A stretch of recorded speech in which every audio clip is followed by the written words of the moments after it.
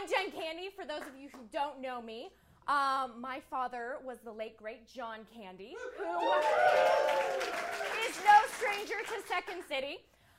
So I created this show, Couch Candy, to kind of have a glimpse into my life and also to bring on some amazing, talented alumni from Second City and SCTV and kind of have you guys be a fly on the wall of our conversation that we have. So this show is going to be every other Wednesday night at 8 o'clock. Come more than once. I'd love to see you guys. And let's get this show started. I've got a clip that I'm going to show in a moment. My guest tonight is the very talented Dave Thomas. Now, you might remember Dave from as Doug McKenzie from Bob and Doug, The Great White North. Or from my favorite movie, Follow That Bird, where he plays kind of a smarmy character. And for those, he did voiceovers for Brother Bear and other Coneheads, which I watched earlier before I came in today, which is a fabulous movie. So let's roll this clip and kind of it's one of my favorites. If you think that no ride could make you throw up, then get on down here to the Devil's Towering 10G Upside Down Inferno at Funland in Maryvale. You start with a 90-degree climb up the famous 500-foot Devil's Tower, and then plunge into an inverted 110-degree descent at nearly 300 miles an hour, producing a force of 10 Gs upon your body, more than astronauts endure during a space launch. Then you'll tear through the famous burning quarter-mile loop at nearly 400 miles an hour. Too fast to catch on fire, but not too fast to feel the heat. Then get set to hang on to the safety bar, because you'll travel upside down for nearly a half a mile before descending through a series of small loops, reaching your top speed of nearly 500 miles an hour and the famous sudden stop conclusion of our ride. Excuse me, sir, how did you enjoy the ride? Oh, it was thrilling. How about you? Loved it. It's a bug-eyed whirlwind of screaming terror. It's Coronary Alley on 50 screeching wheels. It's the Devil's Towering 10G Upside Down Inferno, 5 miles off Route 7 in Funland in Maryvale. Everyone, let's give a hand for Dave Thomas!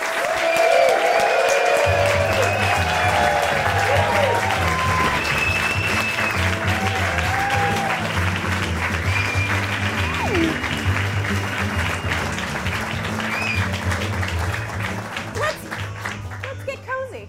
That's like being in your car. I know, right? Drive. Okay. Drive me somewhere, Where do we Dan. go? All right, where shall we go? This is I need great. to go to Target. Wherever you like. There we go. Perfect. How are you? I'm good. Good to see you. Thanks for having me here. I don't remember doing that. No? I was listening to it backstage and I went, Which one I did I have pick? no memory of that at all. That's sad. It's a funny one, though. We did so many sketches that a lot of them just blur together. They all blur together? Okay. Well, there we go. So, hi. Hi. Okay. Let's talk about you. Okay. Okay. So, you're Canadian like me. I am. You are. Born in Canada, proud flag-waving Canadian. St. Catharines? Yeah. Yeah. Right near the border. I was kind of like, I found out 90% of all people in Canada live within 100 miles of the U.S. border. I think that tells you something. It's like 300 million square miles north of that. There's nobody there. Some horse flies this big, and that's about it. Yeah. Yeah. Okay. So you started in an advertising firm. No, I didn't. No? Actually. Was it? I I got it wrong. There we go. So No. It's easily advertising to confuse copywriter? that. I was a copywriter That's at it. McCann Erickson, but that was only after Godspell closed and I couldn't get an acting job. Oh, so So I didn't Godspell wanna- was before? Godspell was before Got it, advertising. okay. And I didn't want to be like a waiter who said he was an actor, so I quit acting and wrote up a bunch of fake ads and got a job at McCann Erickson. And I worked there for a couple of years. And you became the head writer for Coca-Cola account? Really by default, because what happens is that there were two writers for all of Coca-Cola Canada. There was the head writer, a woman named Gretchen, I can't remember her last name, and then there was me. And her job was to do the classier stuff, and my job was to do all the shitty retail stuff. Which is basically just print ads where you try to make your bottle look bigger than bottles of Pepsi. And then I got lucky. I did a contest commercial that no one else wanted to do, and I thought of I made it funny, and then I came up with the idea of casting Tim Conway in it. And next thing I know, I'm down here shooting a Coca-Cola commercial with Tim Conway, and it went well. So they fired Gretchen and made me head writer. So that's how I became head writer. So, fairness, it wasn't really that great. And then what led you into Second City?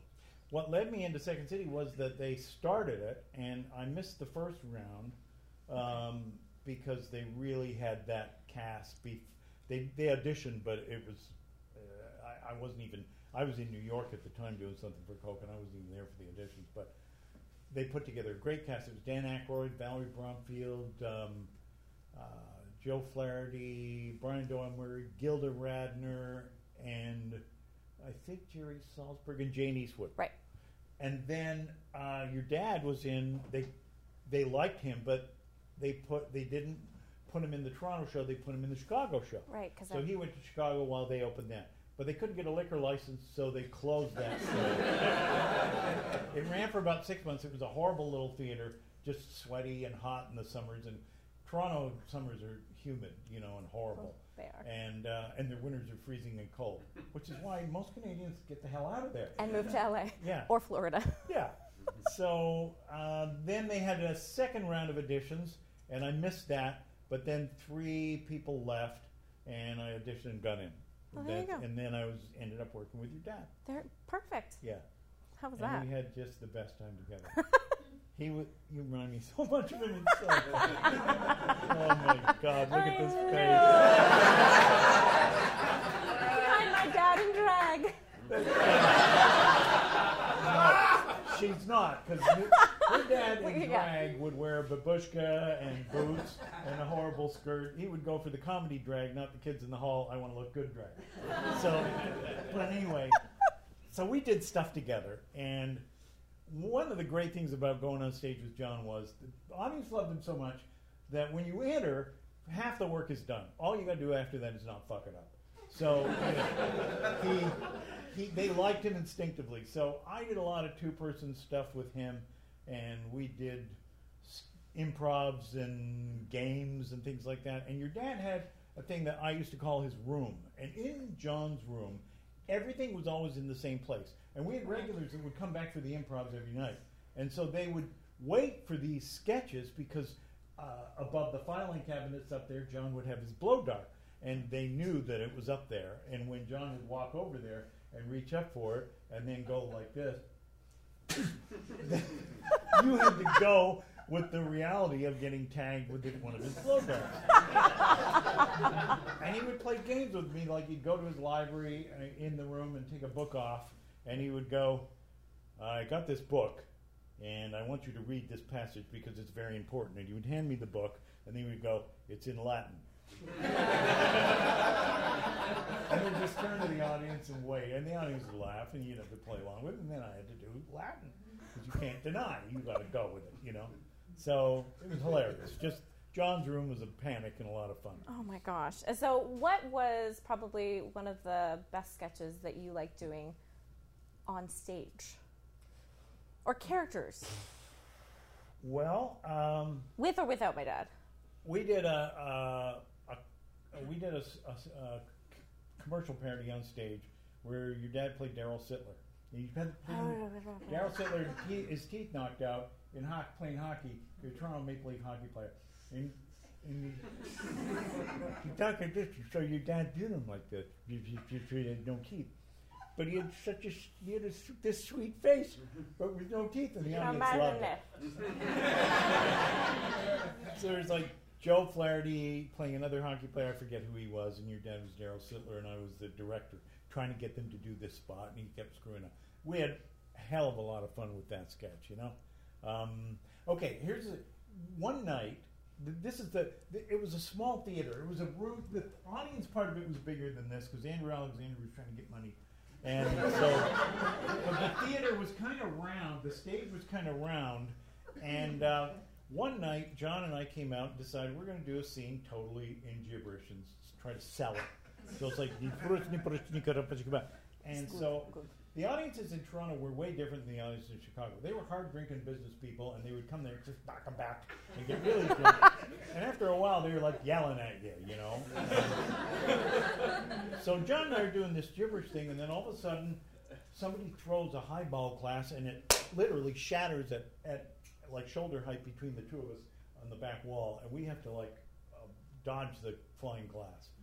And I got pissed, and I went, "That's it," and I walked off the stage, figuring John would follow me, but John didn't. He stayed out there in the scene.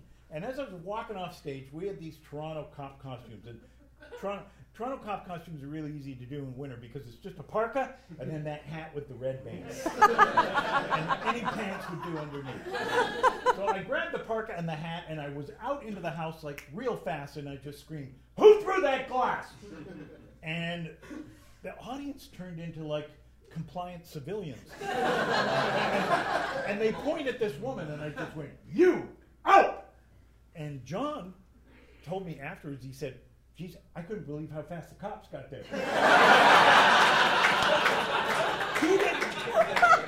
He didn't even know I wasn't a real cop. But he bounced off stage, and meanwhile this girl is walking sheepishly towards me, and I'm a cop, but I'm not a cop. I'm the cast. I don't know what to do with her. And she gets close to me, and by the time she actually gets to me, John is there. And John sees me, now he's got her. And he grabs the girl by the scruff of the neck, and he goes, "You're barred from this theater." He starts walking her through the back to the backstage area, past the bar, and there was a little narrow hallway behind the backstage and a door that led into the alley. "You're barred from this theater. You're never allowed to come here again. What you did out there was very wrong." Opens the door, throws her out the door, and closes it. And it was a really bizarre evening of comedy where it started on the stage, it went into the audience, and it ended in the alley. And that's what this Toronto company was like. It was just crazy like that all the time. There was no holds bars. Yeah, You just really do. fun. That's, oh my god. And you were saying something earlier about my dad's strength. Okay, he was. Slightly. John was insanely strong, and one night I still have this. I have a few memories, but one was he picked up Dan Aykroyd like this, and Dan's a big guy, and he picked me up like this. We're horizontal, and he spun us around the room, and to this day I can remember seeing Danny's face, going around the room sideways like that. I would do stuff with your dad on stage where I would run at him from the other side of the stage and just jump into the air and tuck my legs, and he'd catch me like a ball, and he'd barely rock on his heels. The physical stuff that you could do with somebody that's that strong was really hilarious, you know? And he used to play, we'd do things where he was, and then we'd reverse it, and then I would go, "Okay, I've had enough of you," and I'd just take two fingers like this and pick him up, and John would go up really high on his toes against the back wall, and it would look like I was lifting him up the audience. It was just real funny physical stuff like that. So when did you start SCTV? Were you were original cast? When did you start writing? Or always? Yeah, I was always more, really I think I was hired more as a writer than as an actor. Right. I was the least experienced of all the actors that were hired. But we were talking about this before. This is the legendary conflict between John and Andrew because they hired some of us as writer-performers and some of us as performers. But they didn't tell us who was who. It's so cheesy, but you know, I remember like one of the first or second check that I got, we're just sitting around the office and get our checks, and John said to me, "What do you got?" And I threw it to him to look. I said, "There, take a look." And he opened it, and it was more than he got. He was like, "What the?" And he was really pissed, and he never forgave Andrew for that, you know. And I think eventually they did. What? Eventually he did at some I think point, right? Yeah. Yes. But what he did in his sort of what am I missing here? No, I'm just that's I all can't good. see you. I know. I'm in your car. We're in a car. Just pretend like we're driving and having a conversation. Anyway. Where are we going, Jim? I don't know. I think we're. I want to go to Canada. Okay. Yeah. Lake Arrowhead?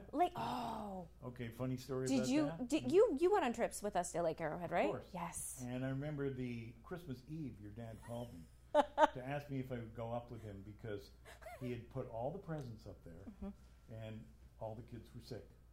So we had to go up Christmas Eve to Lake Arrowhead, get everything, and bring it all back down. And I said, I can't, John, I can't do that. I'm in fact wrapping stuff for my kids. Forget. And I found out later I wasn't the first guy he called. My dad got the house in Lake Arrowhead because it was too far to go to Toronto for the winters and Christmas. And he loved the snow, so we bought it just for the snow. Yeah. And we maybe went twice. It was the drive. That drive is ridiculous. Yeah, it's too windy. Yeah. And then you're driving a whiteout. Yeah. You feel like you're going to go off the cliff. But that story of John having to go get those, that was a typical John moment. He would always have these great plans and then something would happen and then he had to go and do something that was just horrible and just unthinkable. And that drive like that on Christmas Eve is terrible. I don't think I knew that one. Maybe it's like You didn't know that? No, I don't think I knew that one. Your mom knows it. Did you know that one? You didn't. But Santa still came. Oh my gosh, that's hysterical. Yeah. Gosh, I've got other questions. I know you guys got to write some fun little questions. Let's see, because we're talking about snow. Okay. And I had a theme with all of these questions. Are these audience questions? These are audience questions. Look how long we worded that. You know who you are. The person needs an editor. That's what you should do for hire. Editor for hire. No, I have my little notes, and then but I want to read these because we were talking about that. All right. Okay. My friends and I grew up in Texas. We're fans of all things Canadian. Our favorite band was Rush. Our favorite show was SCTV. So when Bob and Doug and Getty got together, our heads exploded. Who approached who on the song, and how did that come about? Or about? Well, the reason we even did a song was because Rick was a DJ, and Rick understood the recording industry, and I didn't. And he said, we have to have 2 songs. And I said, why? He said, because we won't get airplay if we don't have songs. If we don't get airplay, the album's going to go nowhere. So we weren't songwriters or singers, really. I mean, we could impersonate singers, but we weren't really singers. And Rick knew Getty from high school, so we got 2 guys to write a song, Mark Giacomelli and Terry Goldsmith and Crawford. Might have been 3 guys to write the song. It took 3 people to write a song, and neither of them were Rick and I. And we did the improv crap in the middle to kind of a rhythm track, and Getty sang the song. And we literally paid Getty a 2-4 case of beer. And we sold over 1 million records, and I don't think we ever gave him any more than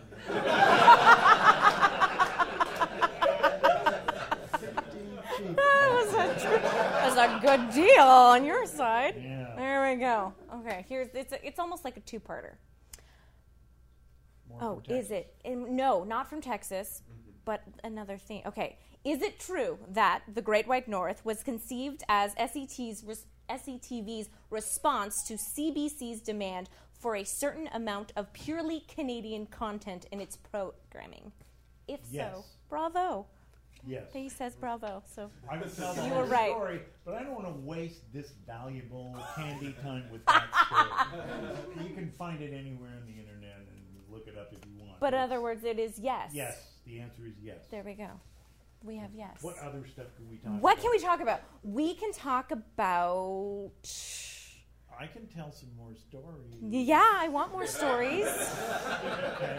You told us... Okay, so we already know that I'm already imagining you running and jumping and my dad catching you. Yeah. So that's all stage stuff. Now let's shift over to SCTV. Yeah. Okay. And then we can go into your show.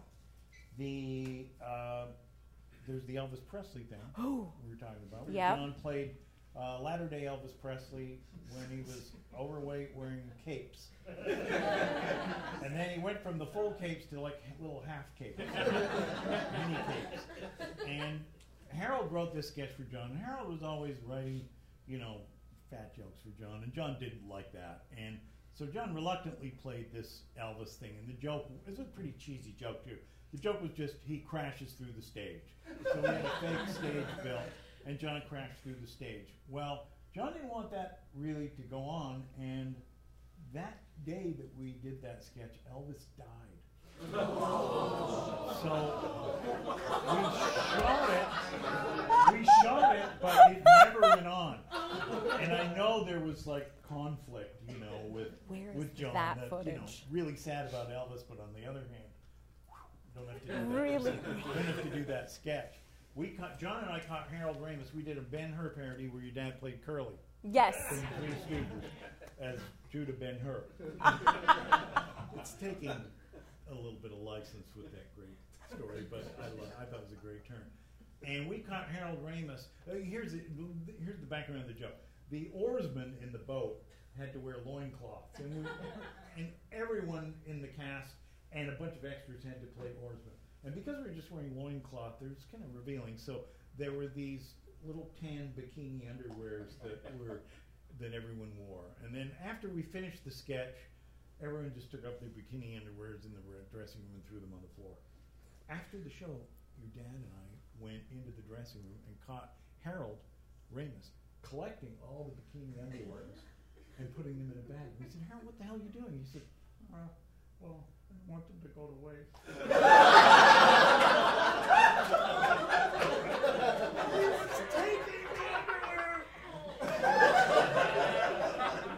So there were jokes like that where, honestly, your dad laughed so hard, he was crying and couldn't stop laughing. And whenever we brought that up again, he would just laugh his head off. What was my favorite character that my dad did that you did that my dad loved? Wendy Tang, which I'd be killed for today. It's like playing an Asian guy, a Chinese guy. It's the most racist thing, but back then it was okay. Peter Sellers did Indian guys, and Tony Randall did an Asian guy, and it was just sort of like what you did. You did as part of your repertoire. You did ethnic characters, and so I did this character, but I never really got the look right because I don't even remotely look Asian, and so the makeup people did things with my eyes, and that just hurt and never worked. And Joe Flaherty had a line they used, the many faces of Lin Yi Tang, which described the way that. But your dad, I did a running sketch called Doorway to Hell, where Lin was the host of this sketch, right? And your dad did a couple of those with me, and he loved the character. I did it on stage initially, and that's where he started liking it. But anyway, that was his favorite character that I did. His characters, he had a different... Yeah, what was your favorite favorite character that he did? He did a thing on the stage show where he played a guy who was an insane taxidermist. and he brings a girl home on a date, and it's just, he's going to stuff her. It was very bizarre and very dark, but he played it. John's gentle characters were the funniest characters, I thought. Dr. Tongue, just a character, just a big gentle guy like that with a dark side, and he played these characters that were big and gentle but had a dark side. They were dangerous, and that's what made them fun. But that taxidermist character was one of my favorites by far. Oh my god. Okay, now as we're telling these, I want to play the slideshow because I've got a slideshow. Sure. And we could play a little game of essentially spew out as much information about the photo that you remember, because I had a couple of those photos in there that I'm now going, I should have probably had the photo up while you're talking about it. But so that's Fantasy Island, and that's John as Bogart there, but he also played the Hervé Villechaize midget character, which was my favorite. And we did a chroma key thing of the background, and that's Joe Seeley in the background. I'm Bob Hope, and Joe Flaherty's Bing Crosby. Okay. This is one of yours. Session. That's John as Big Jim McBob on a break, and so that's his hair slicked back, and that's Catherine to his right. There's a closer thing, and that's Catherine to his left there. Sorry, and This is a writing session at a house we rented in Bel Air on Bellagio, and that's Flaherty and myself and John and Jean Levy writing in the kitchen. Okay, that's your dad in drag. Yeah, there's my dad in drag. I rest my case. It's me, Peter Aykroyd, Dan's brother, and Catherine O'Hara in a stage sketch. This is the Dave Thomas Show. Your dad was a guest. He always got me. You guys are You guys are both off the ground. We're in the air. That's Just Kidding, a sketch that we did. It was a great sketch, and it was a typical sketch for me and John. And it was just back and forth with a doctor telling guys only got 6 months to live, and then the guy, and then John, the doctor. Don't say too much. I'm going to show it to them later. Okay. I'm going to show it to them later. Okay, this was one of my dad's favorite That's Boris photos. And Natasha. it's from the movie, but he's not Natasha, obviously, and I was Boris in that. Hold on, I'll go to another close. Look at the eyebrows. Look at the eyebrows. That's the John stare. And we loved it this much that it was on our coffee table in our house. And that's my brother. Wait, I can't. Oh, there it is, right on the ground. Oh God, that is so sweet. Oh. That was, I think, maybe the Christmas. And there. Okay, what character was this? Do you remember? I have no idea. God. What about? Do you remember this one? Oh, that's King of the Popes. Oh, it was. So these are photos that my mom took, and she kept saying that's me as Richard Harris. Yeah. Yes. Yeah. Okay. Okay. And then Eugene's in the corner, and then John's got no hair, and I got curlers. That's SCTV right there. Oh, okay. So that was the Nutcracker. That's me as Michael Caine in the middle. And I could actually do the voice of Michael Caine. And because of the voice, the big glasses, and then next thing you know, it was there we were. That's good writing. John played Orson Welles on that, and John's take on Orson Welles for this particular sketch was based on the Orson Welles commercial with a radio spot where he goes nuts. It's for peas, and the director is giving him a hard time. And so the joke was that the director, John, was trying to do a narrative of Feast of Stephen, and he just kept stumbling on it. Give the line. And then finally he walks off the stage, grabs the turkey, and on his way by, puts his fist inside the turkey and takes the whole turkey.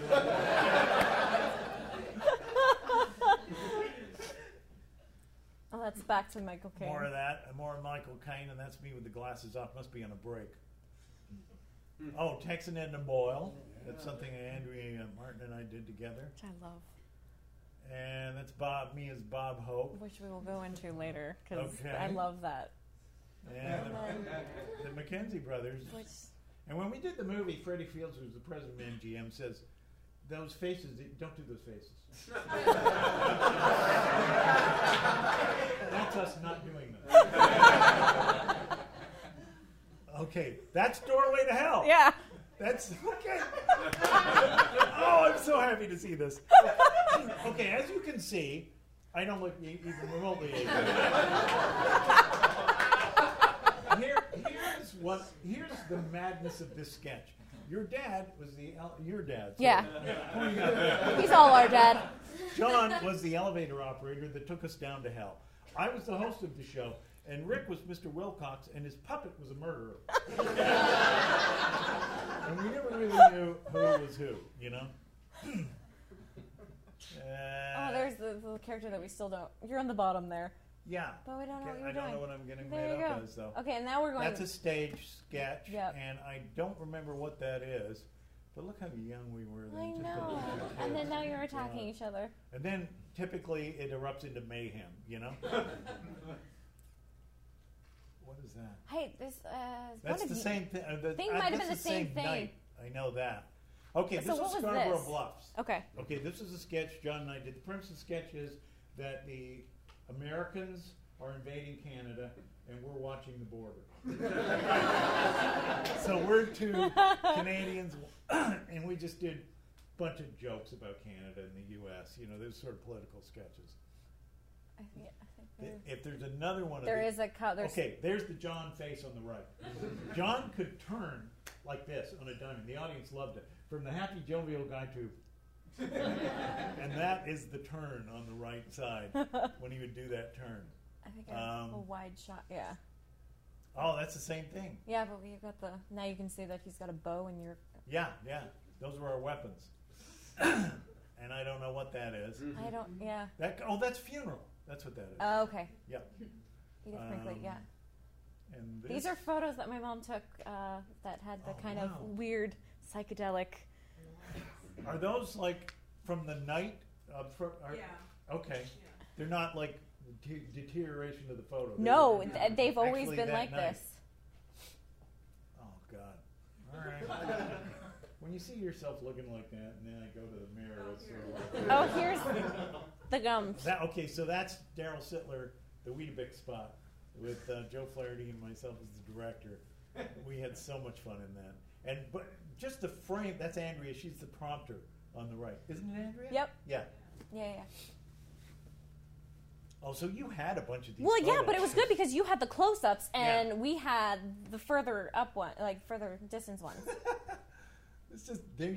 You can see it out there. You got your sheet together like that. Okay, have you seen these? No, what's this? You guys putting your hands in cement and signing in Toronto? Okay. St. Lawrence? Is it? St. Lawrence Center. Okay. I should have my mom. My mom should be my co-star. Co-host. I lost somehow, you know. Okay, I don't remember that either. There you go. And I don't remember that guy. Sam, I don't know who that guy is either. Oh, this is Emily and me on a camel. And then I know. And then hold on, hilarious. hold on. The next one is my brother and Jonathan. Is just a Superman. Oh God. Yeah, he was obsessed with Superman for such a long time. And then, that's at the Emmys. And the Emmys. Oh, I have this pic. I've got it. So you got it too, Rose, right? Yeah. Oh, great. Yeah. This is John and I fighting over the Emmy. Did you all get one, or did you have to? Yeah, okay. we each got one. We just share it every 6 months. We're comedians. Somebody says, "Let's get a pic for the Emmy." So John and I posed a picture of us fighting. It's our job. You know. So had you seen a lot of those, or do you have some? No, because you did a whole book of photos. I did, and at that time I had them all kind of gathered together, and then I put them in storage, and I lost a lot of them, or they're under a box somewhere. I know, that's the problem with scanning them all. Well, the good thing that I'm starting with this is I'm actually going through bins and bins at my mom's house of photos that she has taken that we've have, and then scanning them. And then that actually forces me to... hard work. Well, it takes forever. I know. If only there was someone who could do it for you, but then you have to pay money, and then it's just easier for you to do it, and then it's memories, and then it's, then you go through all that. Then we were talking about storage earlier. Pay $700 a month to store my old shit. I rarely go over to visit it, and it's in boxes, so I don't even look at it. We have crates. We have crates. Yeah. So 13 crates. Yeah. I don't know why I have it, really. I don't. So. But you hold on to it. It's nice. It's nice to, and you have so where's the Emmy? Where do you keep that? That's in my office. Oh, there you go. Yeah, and I got another one for Animax for animation. Yeah. But. So how Okay, here's the story about that. I didn't even know we'd won, and I hired a guy to run the company because I'm not a big fan of animation, even though. You founded the company. I'm a part owner of an animation company. Which I have to tell you, though, my favorite iPad game, I realized as I was looking up the company, I was like, oh, they created Where's My Water, the Disney, game where the alligator in the bathtub. I don't know if you've ever played that game. It's my favorite game, and all of a sudden, that's one of your games. With the Disney company, of course, you don't ever own it. Never with Disney. But what were we talking about animation? We were talking the award when you didn't even know that you won. No, so Michael, we had a little newsletter for a while for the company, and then I just came across it. I didn't even look at it all the time, and I see like 6 animators holding their Emmys. I go, what the hell is this? And Michael said, oh, we won an Emmy. And I said, what was it for? And he said, it's for the sports show that we did. And I said, you mean the one that Tim Hedrick and I created and wrote? And he goes, yeah. And I said, well, where's our Emmys? And Michael said, well, I didn't think you'd want one. So I said, yeah, you're mine. Get me my damn Emmy. So he comes to me a week later and he said, I was able to get one for Tim, but I couldn't get one for you because You want water? thanks, yeah. They said that we've given you too many and they're only allowed to have so many per category. So he had one in this display case in the lobby. It really bugged me. It had his name on it. Did it have your name on It it? had Animax on it. Oh. So I'm walking by this display case every day, just it's like salt in a wound looking at that Animax. Sons of bitches. So one day I walked by it and I just opened the case and took it. And then Michael says to me, somebody stole our Emmy. And I said, no, I took it. And he said, well, you got to bring it back. I said, no, you can put your Emmy there.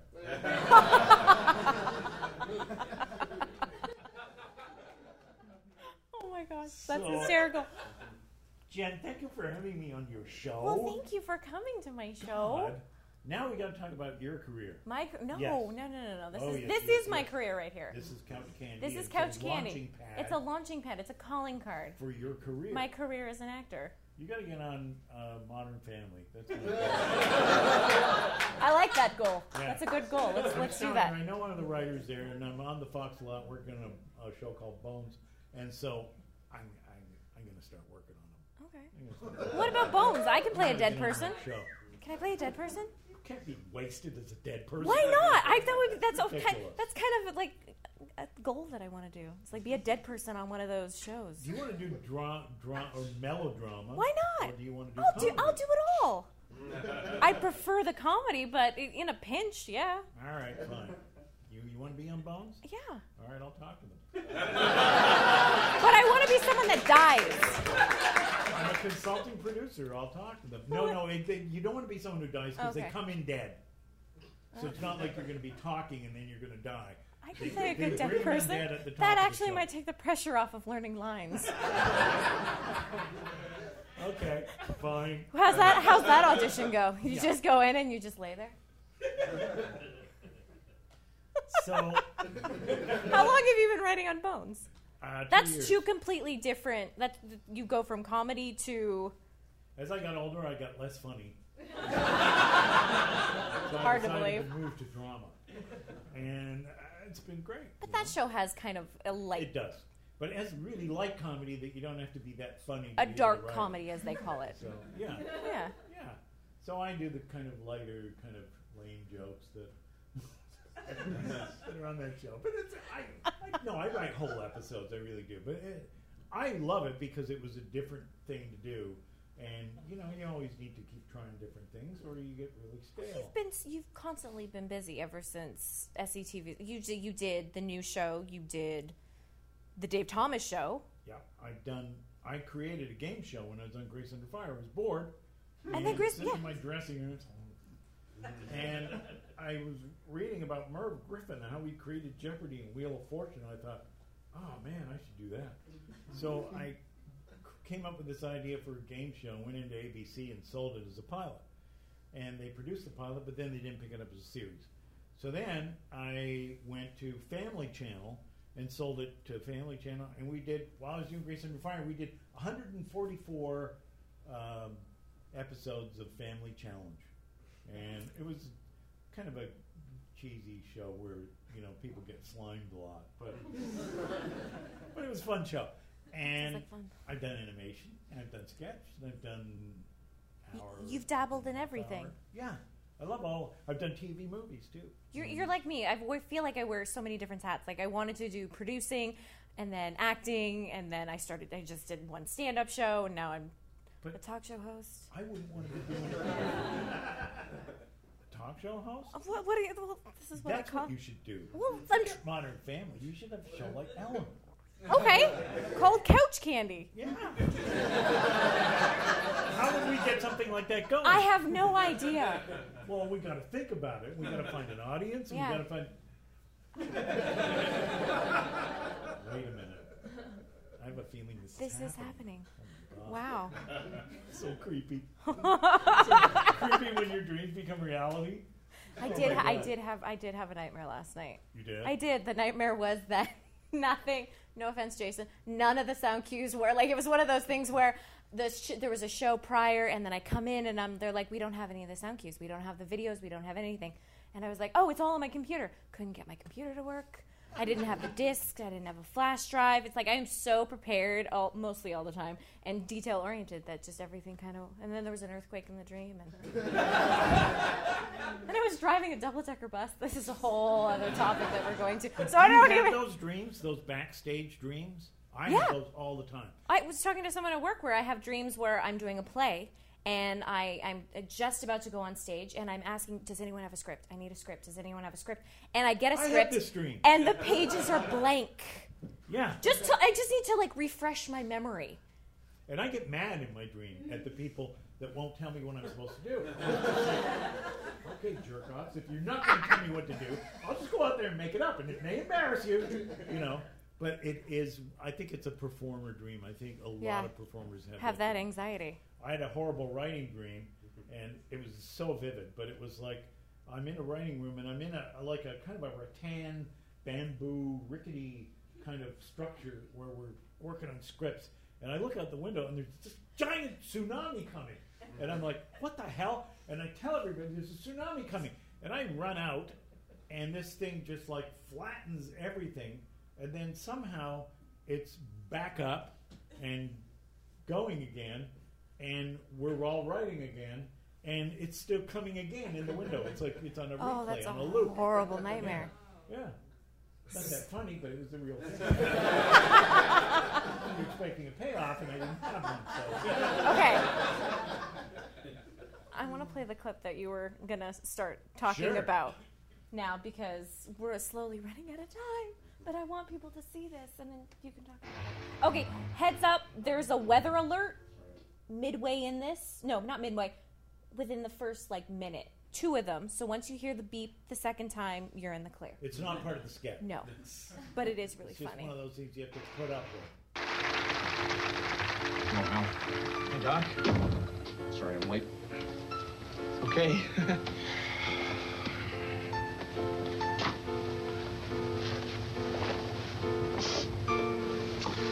I just received the results of your tests. Yeah? Yeah. I'm afraid it's not good news. What do you mean? Hal, you have 6 months to live. Oh, no. I can't believe it. What am I going to do? Actually, I'm kidding. You're fine. You weren't serious? I'm sorry, I wasn't. I had you going, though, didn't I?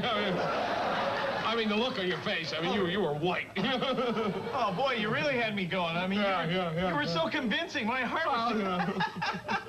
I do a little amateur theater.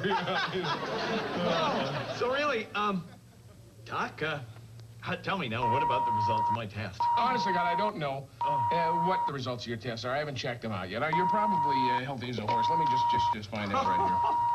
Oh, what a relief. And Nurse Crocker? Yeah, could you bring in Mr. Porter's test results, please? Thank you. All right, then. Well, huh? Is he gonna live? Yes, he's fit as a fiddle. I thought so. Oh, boy. See, what did I tell you? You told me. I told you. Yeah? I told you. It says it right. Oh, my God. What is it? What are you talking about? You said he was fine. Oh, no. Come on, I'm not falling for this again. This is twice. These results are terrible. Come on. He's a dead man. You tried to pull this on me before. I'm not kidding you. I'm not joking. Look at that. See for yourself. I'm disappointed in you. How could you do that? That was tasteless. Come on, Nurse Crockett. Oh, no. What am I going to do? I'm sorry, Hal. I don't know what to tell you. I know what to tell him. Tell him I'm just kidding. What? What? I Oh, no. the results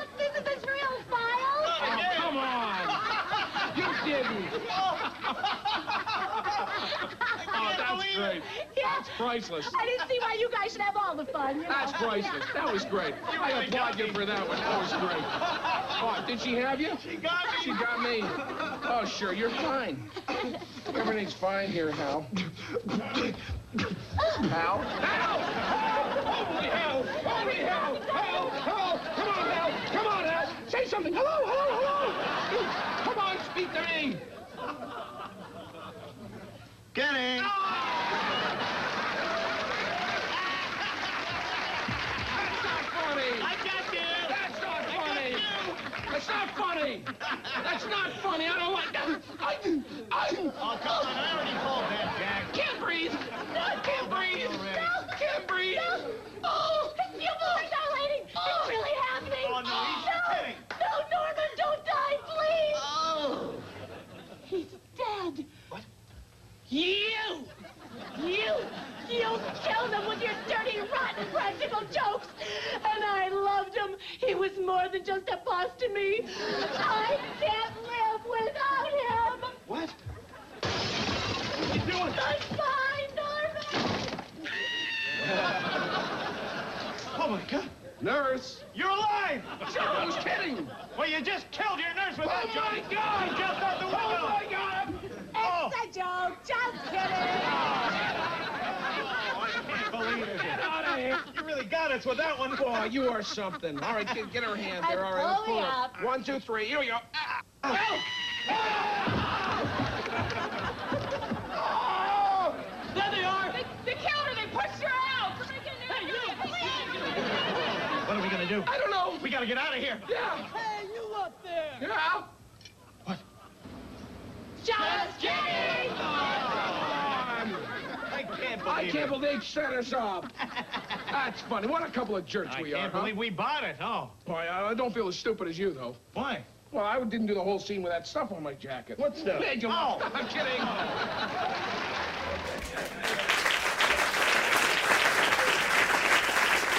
That was my dad's favorite bit.